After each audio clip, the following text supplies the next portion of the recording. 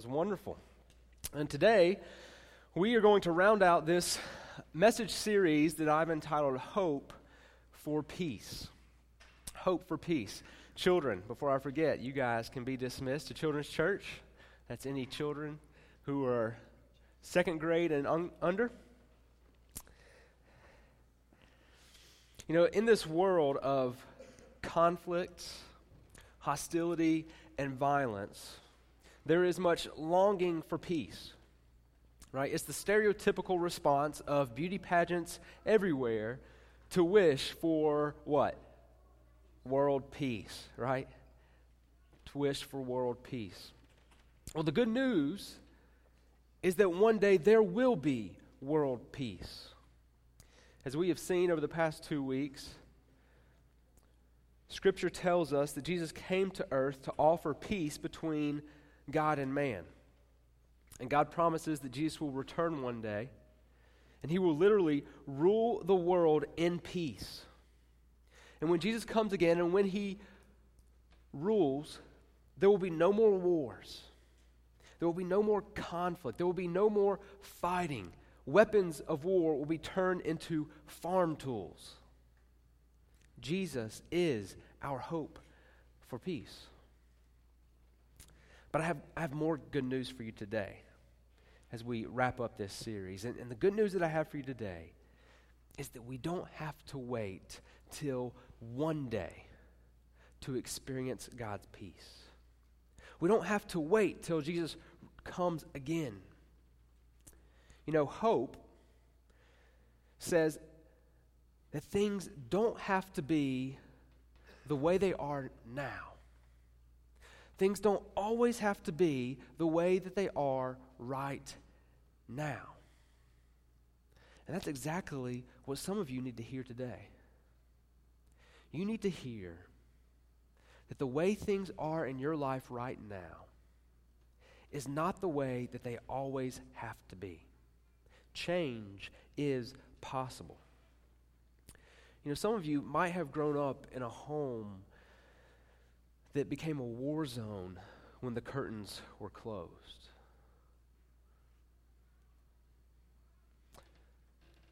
And perhaps you learned to deal with the conflict in your home by walking around on eggshells, or perhaps you learned to fight back, or perhaps you turned your back and you left. And maybe that now, as you lead your own home, you resolve that you would never lead a home in that manner again. You would never have a home that was characterized by conflict and fighting. But yet you too find yourself having a short fuse that lashes out against those that you love the most. It doesn't have to be that way. Well, let me show you how this is so. If you have a Bible or Bible app, I encourage you to turn to the book of Ephesians. We're going to be looking at several places in this book, but specifically our main text is going to be Ephesians chapter 4, verses 1 through 3. Okay, so Ephesians was a letter that was written by the Apostle Paul after Jesus' death, burial, and resurrection. It's part of the New Testament, so as you're searching for it, you're going to find it closer to the back of your Bibles. Now, if you're familiar with the New Testament, or you were around when we were doing our study through the book of Luke, you will know that Jesus' kingdom arrives in stages. Jesus' reign and his rule, it comes in different stages. When he came to earth the first time, it came in part, but yet we continue to wait for it to come in full. This is what theologians, really smart people, they call the already not yet presence of God's kingdom. Right? God's kingdom is already present in some form, in some fashion. God does have reign in some regions, some areas of life, but yet total dominion of Christ is not yet experienced here. Evil still has some reign, even though it has been defeated. So Paul is writing to the Ephesians during this already but not yet presence of God's kingdom. And it is that same time period, that already but not yet presence of God's kingdom, that we are living in today. Well, the importance of this for our discussion is to understand that though we do not yet experience total peace, though there is still conflict, still hate, still violence in our world, peace is possible where Christ does reign. Let me give you a little bit of an intro into the book of Ephesians. Ephesians can basically be outlined into two main parts. The first part is chapters 1, 2, and 3, where Paul writes on the foundation of the Christian faith. In chapters 1, 2, and 3 of the book of Ephesians, Paul tells us all that Jesus has done for us. Right? This is the gospel. And it is upon the gospel that everything else hinges. This is the foundation. And everything that he will write about in chapters 4, 5, and 6 is based upon what he writes about in chapters 1, 2, and 3. But then in chapters 4, 5, and 6, Paul writes how we should respond to this good news, how we should live in light of what Jesus has done for us. And so he instructs us how we ought to live. And in Ephesians chapter 4, he begins his transition. And so look with me in Ephesians chapter 4, verses 1 through 3, where Paul writes, I, therefore, a prisoner for the Lord, urge you to walk in a manner worthy of the calling to which you have been called, with all humility and gentleness, with patience, bearing with one another in love, eager to maintain the unity of the Spirit in the bond of peace. Let me just read that again. I, therefore, a prisoner for the Lord, urge you to walk in a manner worthy of the calling to which you have been called, with all humility and gentleness, with patience, bearing with one another in love, eager to maintain the unity of the Spirit in the bond of peace. When you were a teenager, growing up, and you finally began to start doing things on your own with your friends without adult supervision, you started going places, without adults. Did you ever hear this? Something that kind of went like this: son, daughter, boy, when you're out in public, you represent more than just yourself. You represent this family. You represent your church. You represent your God, right? Coaches oftentimes tell this to their players when they hand them a jersey. And they say, when you put this jersey on, you represent more than yourself. You represent this team. You represent this school. Okay, what are they saying in that? They're saying, you belong to this team. You belong to this family. That is a privilege that you have that not everyone has. Now don't mess up this family's reputation. Don't mess up this team's reputation. Don't mess up my reputation by your behavior in public. Well, Paul is saying sort of the same thing here. He's telling followers of Jesus that you belong to the family of God. It is an incredible privilege. So don't damage Jesus' reputation by your sorry lifestyle. He says, walk in a manner worthy of that calling to which you have been called. You've been called into the family of God. See, we do represent Christ to other people. Right? Get this. Unbelievers, those who have not yet decided to follow Jesus and commit their life to Him, they observe Christ, they consider Christ by observing those who claim to follow Him. Unbelievers consider Christ by observing those who claim to follow Him. As much as we would like for those who do not yet believe that Jesus Christ is the one and only Savior, as much as we would like for them to open up their Bibles and read Matthew, Mark, Luke, and John, they're not going to. Their introduction to Jesus is going to be your lives. And they're especially going to pay attention to how followers of Jesus relate to one another. So when they see Christians in a church fighting, are they impressed with Jesus?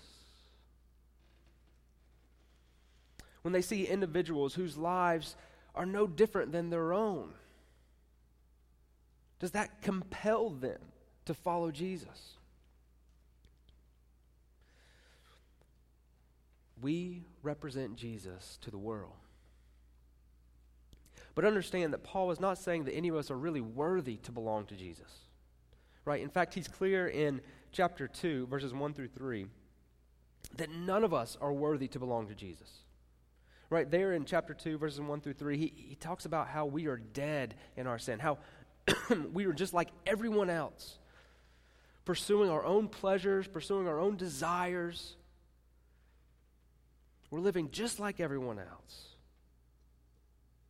Right? Even if you grew up in church and you were a Sunday school all-star, you were there every week, you had your lesson read and you had your verses memorized, even then, before you had given your life to Jesus Christ, you were just living for yourself. But God, being rich in mercy and full of great love, frees us from our folly. He rescues us by His grace, and He calls us into His eternal family. God calls us to Himself, and none of us earned a spot on His team. He picked us undeservingly. Look back to the first chapter of Ephesians. Paul begins this letter in verses 3 and 4 of chapter 1 by writing, "Blessed be the God and Father of our Lord Jesus Christ, who has blessed us in Christ with some spiritual blessing." No, it says with every spiritual blessing in the heavenly places, even as He chose us in Him before the foundation of the world, that we should be holy and blameless. To be a part of God's family is an incredible privilege. Paul says that we have every spiritual blessing. We have everything that we need to live a life that shows that we belong to God. Paul goes on in chapter 1 to talk about how God has just lavishly blessed us. He has lavishly poured out His grace on us. He's not sparingly poured out His grace. He did it lavishly. He lavishly gives us abundant forgiveness. He gives us redemption. He gives us wisdom and insight. He gives us His very Spirit. He gives us an inheritance as His children. So surely no one who is adopted into this family can go on living as though nothing had ever happened. Surely no one who is adopted into God's family can go on living as they lived before. Before we were slaves to our cravings. But now we are set free to love God and love others. Before we stumbled in darkness, but now God has shown us the light. Before we were spiritually bankrupt, but now we are spiritually rich. And with this privilege comes responsibility. With privilege always comes responsibility. And the responsibility that we have is to live as those who are redeemed. If God has made us holy, then we are to live holy. We are to live set apart. We are to live blameless. God has given us common identity as His children. He's given us a greater joy to share. Therefore, Paul is urging us to live united as a family, to live at peace with one another. We'll now consider what happens when unbelievers observe a church that is united, when they observe peaceful relationships among Christians. You know, it makes sense when you walk into a stadium and every fan wearing the same team color is high-fiving and cheering. Right? It makes sense because sports teams often create a bond between people. Right? It creates a unity when we're all cheering for the same Duke Blue Devils. Amen? Okay.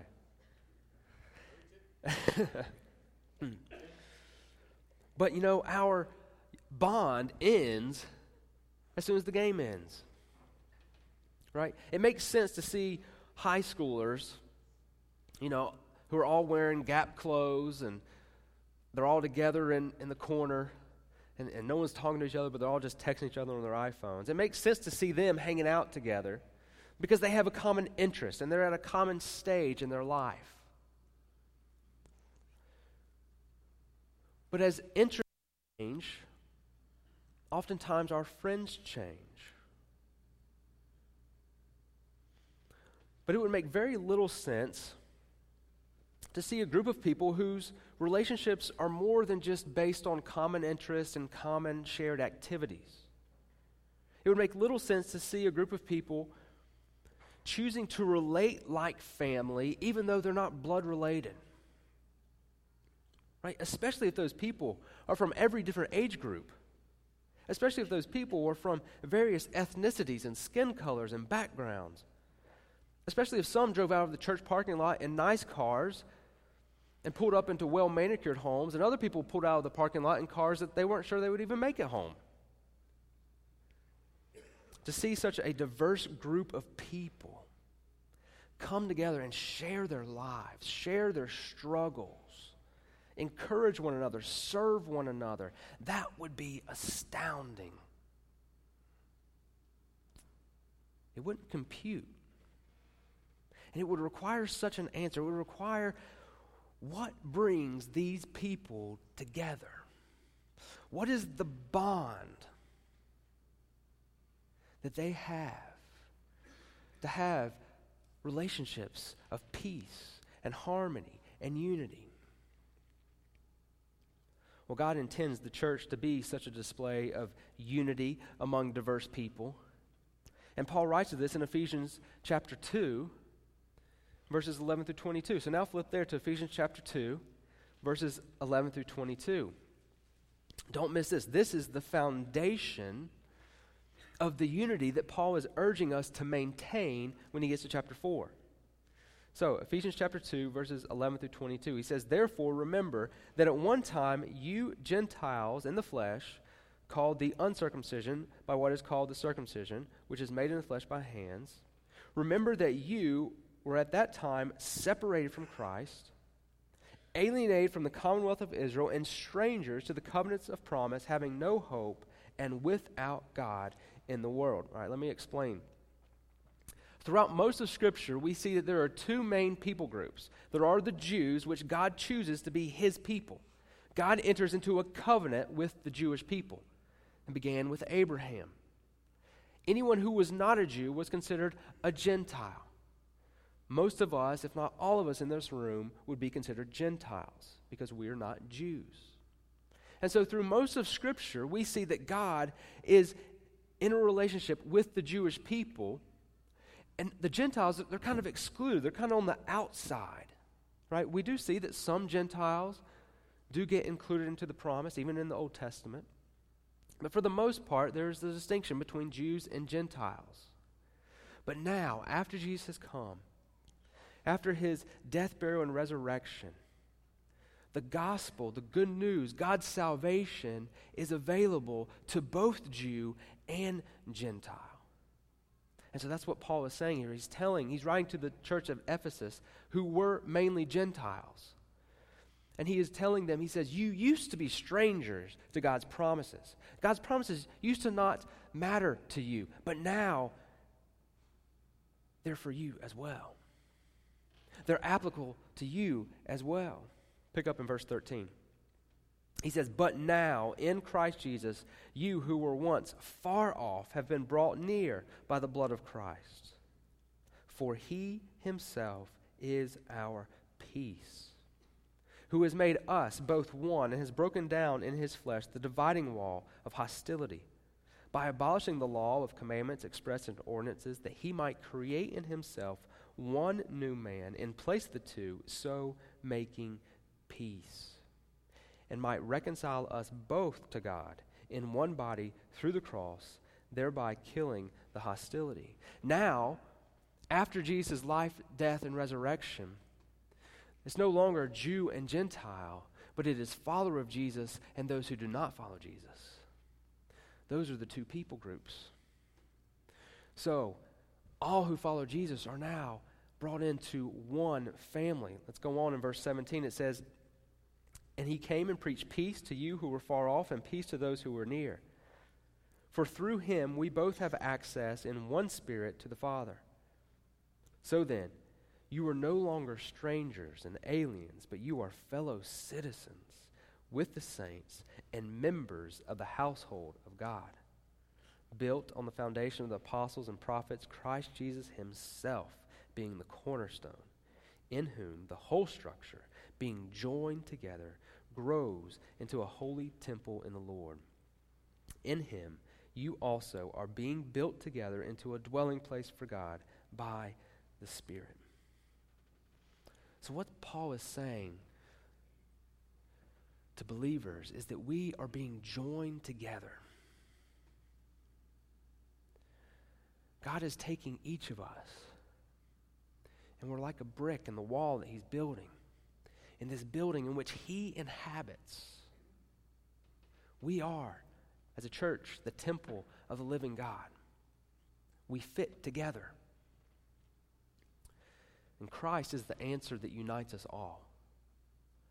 We share this common salvation because we share a common Savior. He is the bond. He is our peace that brings us together. And so, peaceful relationships is rooted in the gospel. Right? That's the foundation. Peaceful relationships. If you want peaceful relationships, you must start with the gospel. In chapter 3, Paul, he says that creating peace among very diverse people, creating peace among enemies, has been God's plan the whole time. And Paul says that it was his ministry as a Jew to go and proclaim to Gentiles that this was now true, to go and share with them this good news. And he says in Ephesians chapter 3, verse 10, that the purpose this serves of being able to tell Gentiles that they were now a part of God's family is that, look at verse 10 of chapter 3, it says that through the church, the manifold wisdom of God might now be made known to the rulers and authorities in the heavenly places. What's Paul saying there? Right?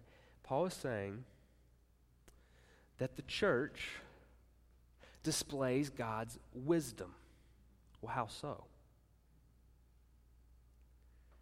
The church displays God's wisdom because the church is a group of very different people who come together and are united and who live at peace with one another. If you consider all the attempts of mankind to bring about unity from among diverse people, every attempt by man to do so has failed. But God has succeeded with the gospel. In the gospel, God has been able to bring about people who have very different backgrounds and to unite them under one Savior, Jesus Christ. That displays God's wisdom to the world because God has done what no man has been able to do. The world should be able to look in at this church and how we relate to one another and see that, yeah, we're different people, but yet we get along. We live at peace with one another because we share a common bond, which is Christ our Lord. So, church, it is our opportunity and our privilege to show the world that there is hope for peace. See, a lot of people, they struggle to even believe that there's any hope for peace because they don't see any evidence of it. They don't believe peace is possible. But by loving one another, by serving one another, by getting along together, we can show the world that peace is possible. We can give them the evidence.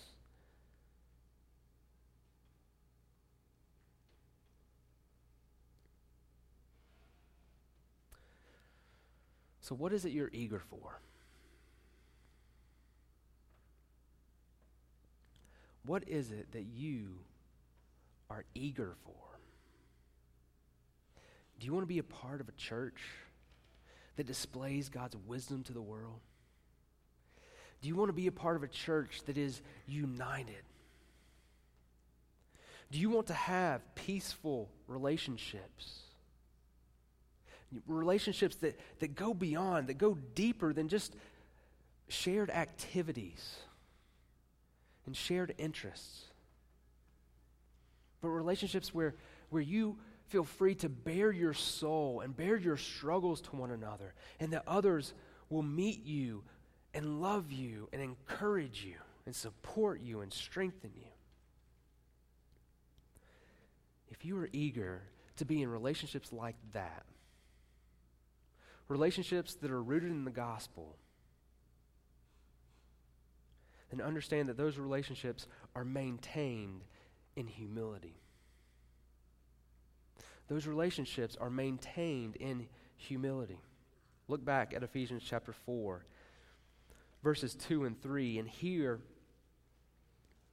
Paul gives us characteristics that we should be cultivating if we are eager for peaceful relationships. He gives us characteristics that fit with how every follower of Jesus should live. It says in Ephesians chapter 4, verses 2 and 3, "I urge you to walk with all humility and gentleness, with patience, bearing with one another in love, eager to maintain the unity of the Spirit in the bond of peace." If we are eager to maintain the unity of the Spirit in the bond of peace, because we are eager for God's glory to shine through us to the world, then we will be people who work hard at cultivating these four characteristics of humility, patience, gentleness, and forbearance. So let's talk about these four characteristics. What is humility? Humility is the ability to point the finger at your own sin and your own faults before you point the finger at other people's faults. Humility is the ability to walk into a room and not be preoccupied with, what do they think of me? But instead to walk into a room and have on the forefront of your mind, how can I serve them? So that's a test for you. After this service, when you walk into your life application group, what's on your mind? Is what's on your mind, what are these people going to think of me? Or is what's on your mind, how can I serve them? Gentleness. Gentleness is when you have your strength under control. Right? Strength under control. You know, a lot of times we think of gentleness as soft, like a soft voice, and a soft, limp, dead handshake, you know. And a lot of guys are like, I don't want to be gentle. Well, if that's gentle, I don't want to be gentle either. But gentleness is strength under control. Right? Gentleness is a father's arms that you run to. Not because he's squishy, but because those arms are strong and will pick you up and will protect you. Gentleness is being tough only when you need to be, and tender when you need to be. Gentleness is like Jesus. Right? Jesus, he calls out the Pharisees, a bunch of venomous snakes, because they were leading others astray. He was tough against the Pharisees. But then you read again where he sees a widow whose son died, and he's filled with compassion for her. He's tender towards her, and he heals her son. Jesus was tough when he needed to be, and tender when he needed to be. Gentleness is when you use your strength to serve others and empower others rather than manipulate others. How gentle are you? What about patience? Patience is a virtue, right? We've heard it before. Patience is the ability to deal wisely and judiciously with people as they sin and as they struggle and as they fall. Right? It takes patience to help someone to find restoration and to find victory. Impatience is just going to condemn them and move on. Forbearance is a lot like patience. Forbearance is the ability to constructively love people who are different than you. Forbearance is love over the long haul. It's going the distance with someone. Being patient and being gentle, being patient and forbearing means that you maintain humility and gentleness for a really, really long time. That's what patience and forbearance mean. It means that you're humble and you're gentle consistently for a long, long time. Right? Some of you might be like, my kid fell this week, and she fell because she was riding her bike backwards like I told her not to do. And she fell and she boo-hooed, and she boo-hooed so loud that all the neighbors came out of the street and were like, what's going on? And they thought that I was like beating her or something. But you responded with humility and gentleness in that scenario. You didn't get so concerned about what the neighbors thought. You were simply there for your daughter, and you just wanted to care for her, even though she hurt herself doing what you had told her not to do. You were tender towards her in that moment. You didn't fly to correct her. You knew that that would come later. The time to be tough would come later. You were tender, you were gentle, you were humble. And so you did well.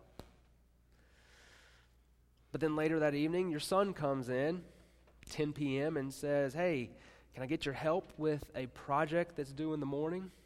And he hadn't even started it. How humble and gentle were you then? Did you respond judiciously or furiously? Right?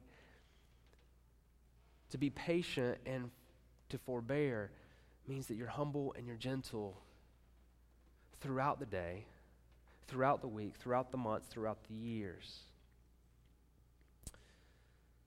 Well, now, we all probably feel like hopeless failures. Because we all respond well in some scenarios and in certain situations, and in other scenarios and situations, we don't respond well. We don't respond with patience. We don't respond with gentleness. We don't respond with humility. Well, know that Christ became humble to serve you. He came to this earth not to condemn, but to rescue us from our selfish ways. Know that Christ is gentle. He used his power to overcome temptation. The temptation was to take the easy way out, but he voluntarily hung on a cross for the wrongs that we committed against him. Christ had his strength under control, he was gentle. Know today that Christ is patient and forbearing. He offers forgiveness each day. He offers new mercies every morning. He doesn't give up on us. He promises to complete in us the work which he began to do. He continues to use us. He continues to use us to display himself to the world. So in your failures, look to Christ.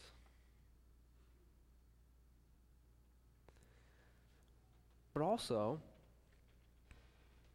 take note of how God is already maturing you, how God is already at work in you, cultivating these characteristics of humility, gentleness, patience, and forbearance. Right? The fact that there are some times that you do respond well, you do respond in a gentle way and in a patient way, is evidence that God is at work in you. Right? That you responded at least one time this week in a manner that was patient and gentle is a sign that God has his hand on you and is shaping you and molding you. And if God can help you respond well in one scenario, in one situation, then he can help you respond well in every situation.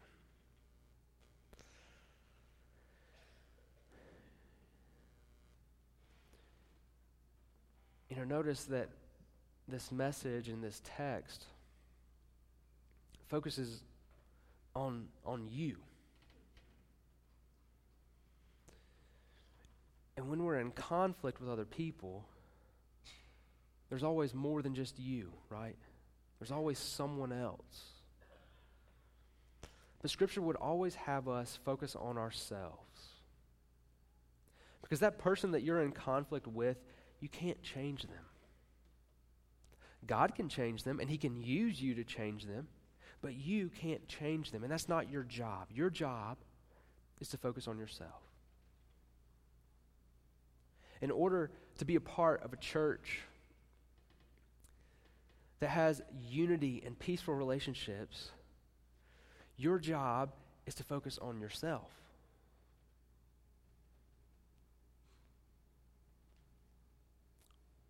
When others are proud, you are to be humble. When others are harsh, you are to be gentle. When people are slow to change, your job is to be patient.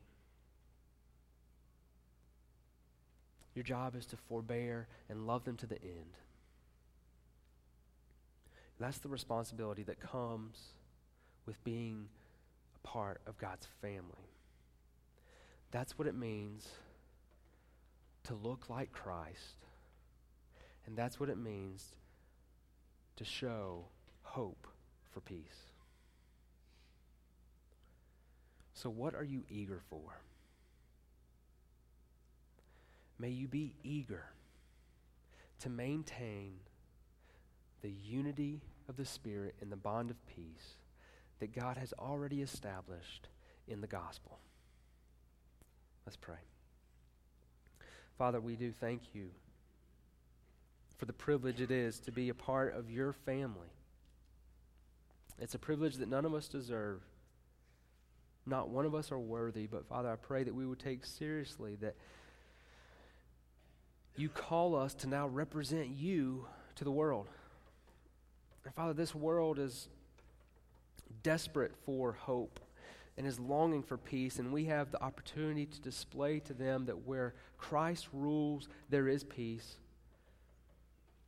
And that when we allow you to rule in our lives and rule in our relationships, we can show them that peace is possible, that peace is a reality.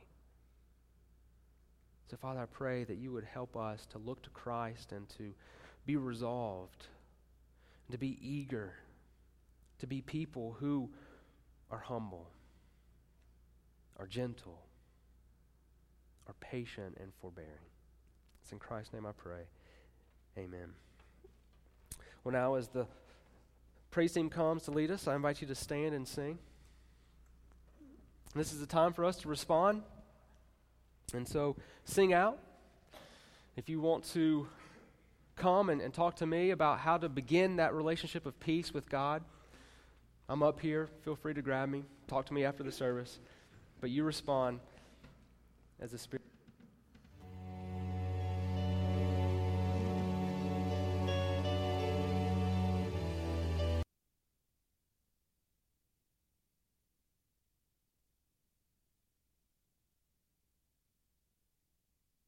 Okay, our deacon of the week is standing back there in bright blue, Ned Beck. We all know him. He probably shook our hands on the way in, so please wash your hands. Okay. Couple of announcements. Need to see Fess. Those guys are leaving, I think, a week from this coming Monday, going to New Jersey. So if you're interested in helping with the Hurricane Sandy relief, please see Fess. Also, deacons meeting at 4:30 today in the large conference room upstairs. So, guys, please be there. Over on the back, women's ACC basketball tournament coming up Saturday, March the 9th. If you'd like to attend that, any of you ladies, please see Paula Henschel. The cost is $20, and she needs to have that money by June 27th. And also, Miss Lena wanted me to announce that the Women on Mission are meeting on Saturday, January 5th at 8 o'clock. Now, that's not just for Women on Mission. That's for women. And they would like to see women of all ages there. So, they'd love to expand their group, but she wants to let you know that everyone is invited. And at this time, I'd like to call Brother Jim up. He's got a few announcements for us.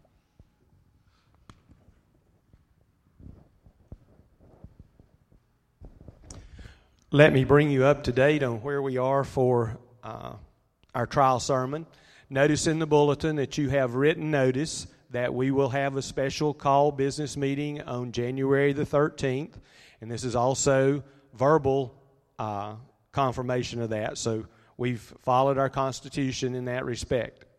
Also, it would be very important if you need to check your membership.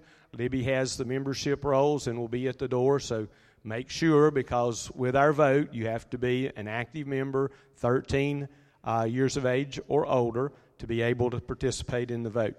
Okay, a couple of things I want to emphasize. Some of them are in the bulletin. Others I want to mention for the first time. On January the 6th, that's next Sunday, at the end of worship, after the invitation, we will give you a fact sheet that will tell you about our pastoral candidate. He sent it to us. He has a lot of information there. We'll go over a few things with you.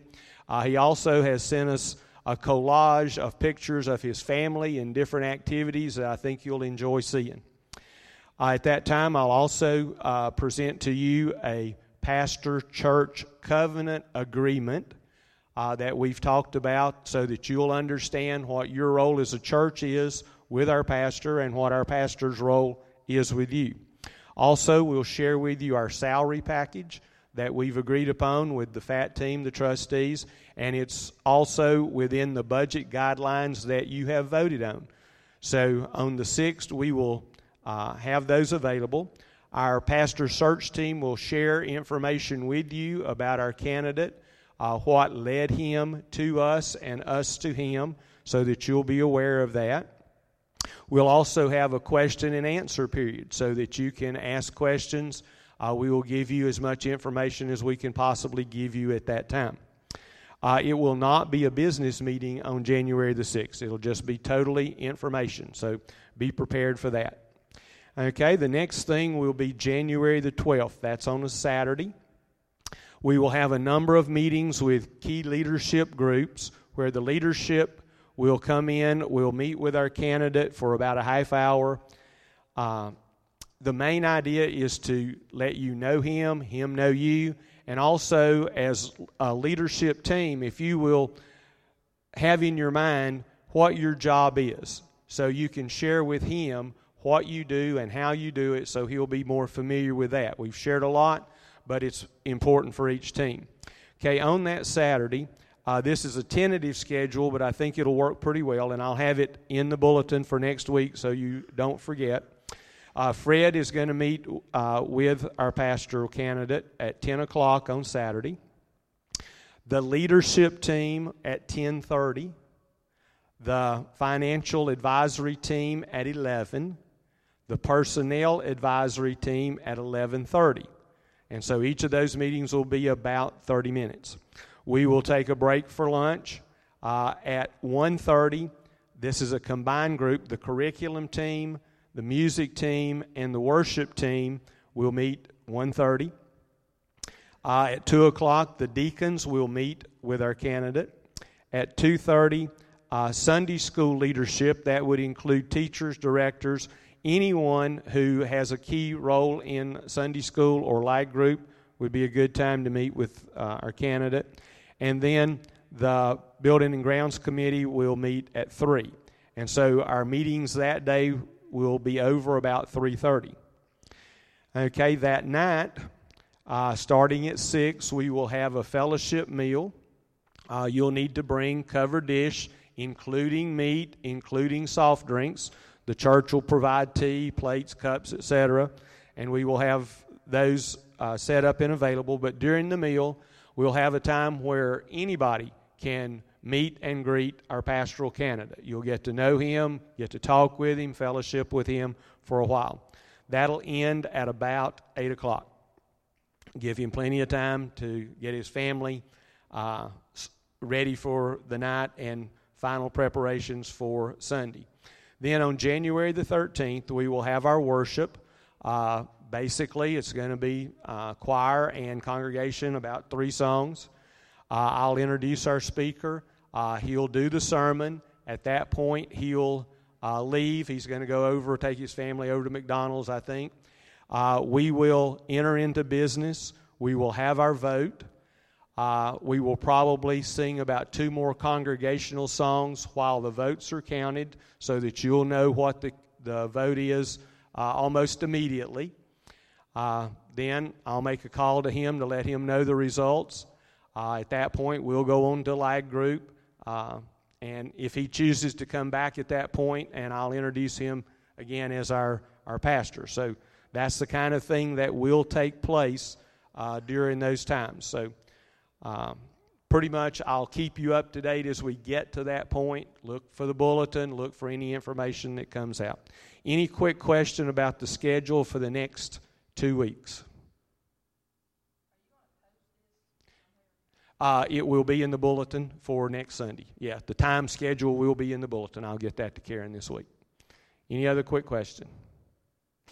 Okay, I hope you're as excited as we are, and we look forward to the next couple of weeks. At this point, you are dismissed to go to light group.